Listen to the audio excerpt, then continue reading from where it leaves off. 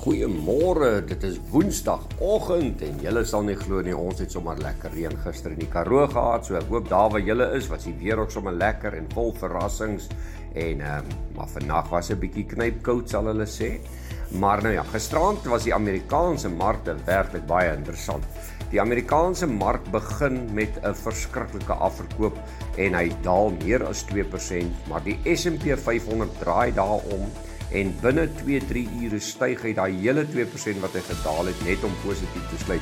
Die Dow Jones het wel negatief gesluit, maar die S&P 500 en die Nasdaq het behoorlik omgedraai en gevlieg. Miskien sê dit vir ons dat van die analiste glo dat van haar tegnologie aandele dalk net te goedkoop is. Nou ja, die Amerikaanse mark, Dow Jones 129 punte laer, 0,4% swakker op 30.967, maar die S&P 500 6 punte beter, 0,1% sterker op 3.831. Nasdaq 194 punte op 1,75% beter. Dit is op 11.322, pragtige loopie daar. Wel die ooste is vanmôre natuurlik so 'n bietjie senuweeagtig, want almal praat nou van dat meneer Putin het nou Donbas ingeneem en dat hy dalk kan oorweeg om 'n skietstilstand in te stel, maar dit sal almal nou deurmekaar maak want almal wil graag hê die oorlog moet sommer verby wees, nie net 'n skietstilstand nie. Nikkei van Japan vanmôre 1,2% swakker, 333 punte laer op 26.089. Hang Seng Indeks 1,4% laer, 326 punte swakker op 21.525 en die Australiese indeks verloor 34 punte, 0,5% swakker op 6.595. Hier by ons gister was die mark 'n bloedbad.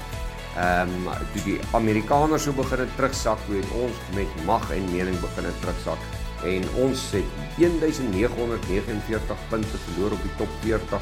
Dis 3,2% laer op 58.953 en die algehele indeks verloor 2019 punte, 3% laer op 65.006. Wel die rand vanmôre baie onder druk, 16.52 vir 'n Amerikaanse dollar, 16.97 vir 'n euro en 19.78 vir 'n Britse pond. Wel, vir die boere, gister was 'n gemengde dag. Ek dink die rand het so hier en daar gehelp, maar die Sonneblom steeds Julie kontrakte, ons gaan van volgende week af die Desember kontrakte gebruik, maar Sonneblom Julie kontrak 10.310, dis net R4 beter. Die sojaprys verloor R78 op 8.290.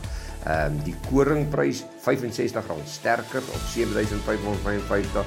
Die geelmielie-prys verloor weer R41, dis so amper 1% op 4.242 en die witmielie-prys verloor R34, 4.275. Wel as ons kyk vanmôre na die goudprys 1.768, hy het sommer amper $60 oornag gedaal.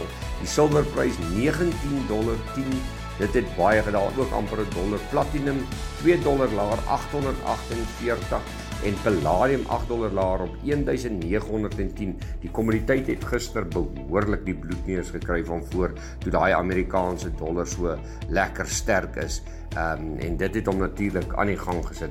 En dan natuurlik crypto 19871 vir Bitcoin vanmôre. Wel as ons kyk na van die ander nuus wat ons soveel uitgekrap het deur die dag, die euro daal tot 'n 20 jaar laagtepunt as gevolg van 'n resessievrese. Oekraïne noem dat hulle 'n massiewe klomp kapitaal sal benodig om hulle land te herstel. En Orbital Marine Power kry talle beleggers om skielik hierdie aanleg uit te brei. Onthou hulle lewer krag of wek krag op vanuit die see.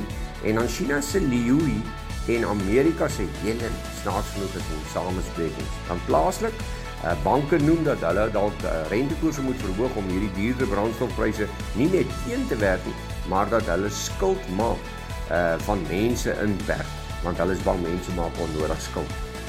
Eskom noem dat Tshwane munisipaliteit hulle kort betaal, sommer op 'n ligter noot. Is geen wonder die bank is altyd daar wanneer jy hulle nie nodig het nie, wanneer jy geld wil hê, dan wil jy nie geld leen nie. En dan Eskom kla dat Tshwane munisipaliteit hulle kort betaal.